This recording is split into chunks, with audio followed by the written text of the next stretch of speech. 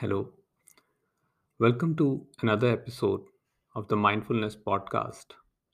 This is Jagjot, and today we are going to talk about the bliss of pure awareness or the non dual awakening. The experience of awareness is challenging to conceptualize and present. It's like explaining the taste of sugar to someone who's never consumed it.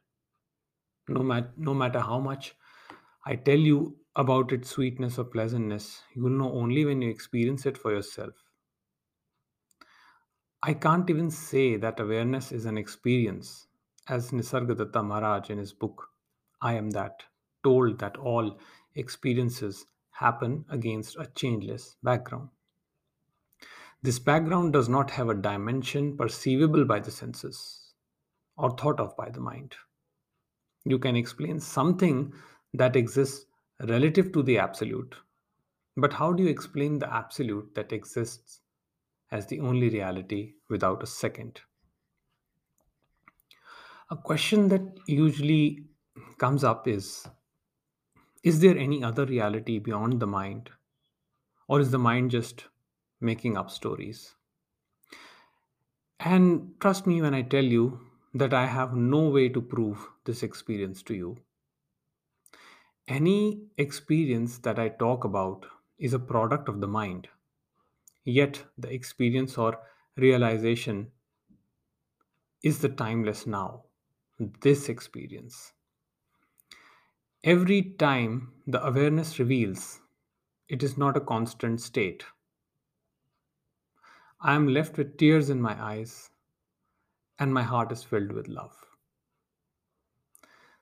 The intensity of this love is so high that it seems like my heart will explode. I find myself no more living this life as an individual, but as a pure awareness in which the whole universe appears. It breaks down all the egoic structures like I, me, mine, this, that, etc. For the past 6 months, I have been experiencing debilitating lower back pain. I'm better now, but in the past months, the pain was so acute that I could not sit or stand for long durations of time. According to my doctor, it was the result of sitting and working long hours on the laptop with hunched back posture. As you probably know, before mindfulness happened, I was a software developer. But believe me when I tell you that I have never been more joyful in my entire life. I feel the pain, and sometimes I groan in discomfort. But there's no psychological suffering because the sense of individual doership is gone. There's there are no questions like, why did it happen to me? Why wasn't I more careful with my posture? What bad karma have I done to deserve this suffering? And so on. These questions arise in the thinking mind that the ego strongly identifies with. It is what I call the involvement in time. Ego loves involvement. It either throws you in the past to suffer or in the future fantasies. Even this fantasy is suffering because it strengthens the mind's identifications. So, a question was asked, what about identification with the awareness? Isn't it also a state of mind? Of course, it is a state of mind. But the identification with awareness is impossible since it does not have a form and cannot be conceptualized by the mind in any way. What you truly experience is a reflection of this pure awareness as consciousness, in which the I sense illuminates. But then, how do we know that it exists? As I mentioned earlier, I have no way to prove it. It is my aliveness, it is my being or direct knowing. Or, as Nisargadatta Maharaj said, it is my natural state. You see, who wants the proof? It is the ego, the intellect. How would you do it if I ask you to prove the intensity of love you feel for your loved ones?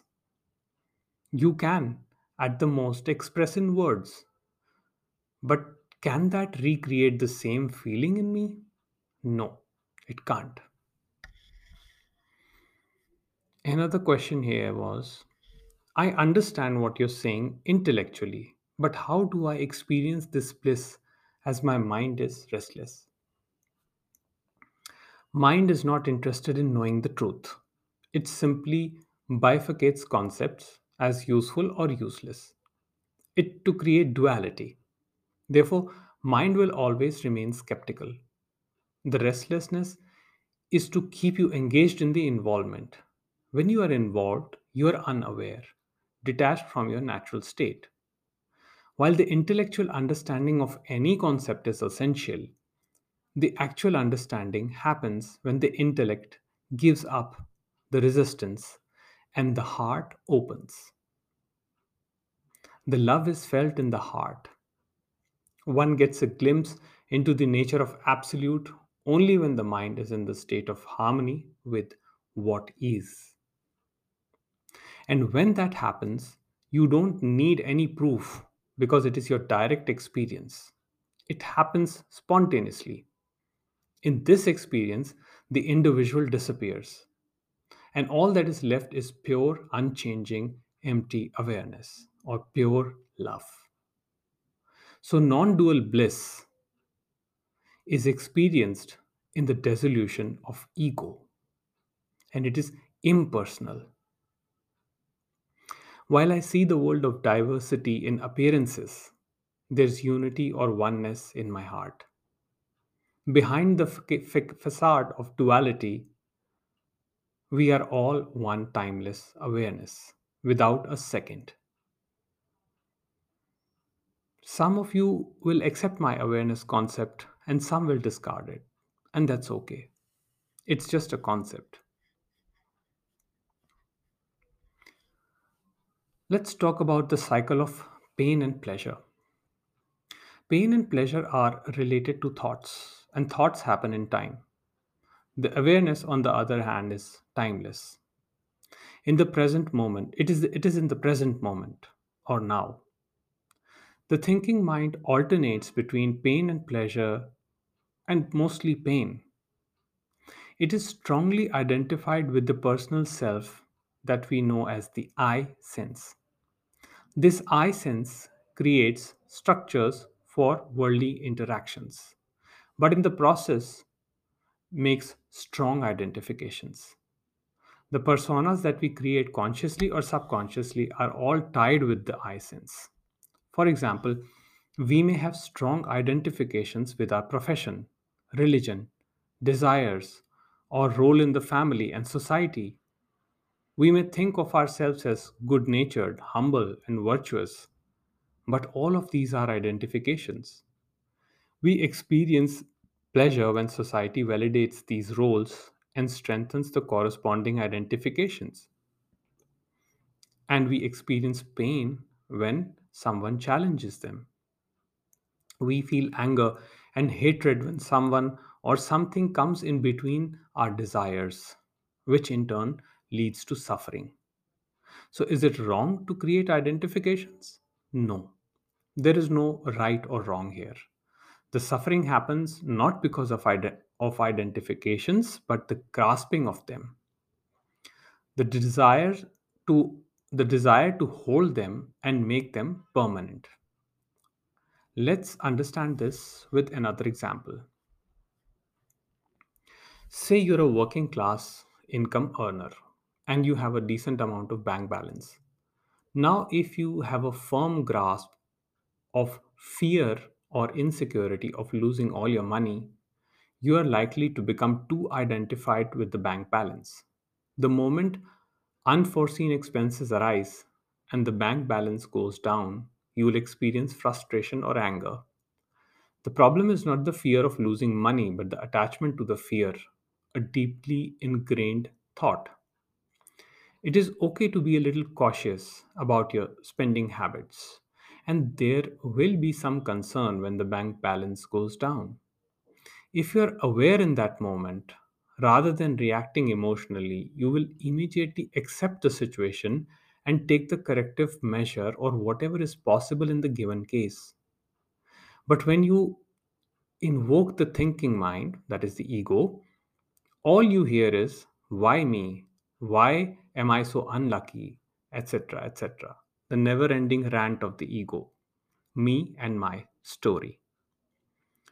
In the eternal light of awareness, the small I disappears and the big I, or the absolute awareness, becomes a reality.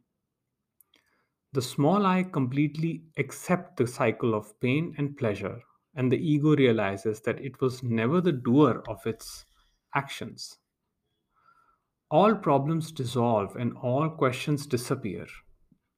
It is not the ego death. If the ego dies, the body will not sustain itself. Instead, the ego is restored to the functional aspect of dualistic living, like taking care of the body and mind. The ego does not create pride because it knows that it is not the doer, and at the same time, the ego will not create hatred because it knows that even the others are not the doer of their actions. Hence, the awareness lights the inextinguishable flame of love in the heart. Please note that the realization of awareness does not make us into perfect human beings. Perfection is the projection of ego. Even after realization, we remain with our flaws, except that there's complete awareness of them, and hence they lose their ability to affect us emotionally. In my concept, this is called understanding the self. It is not the personal event in time, it is our true nature as the infinite consciousness or the timeless awareness. So that concludes this podcast, and I hope you've enjoyed it. Thank you for listening.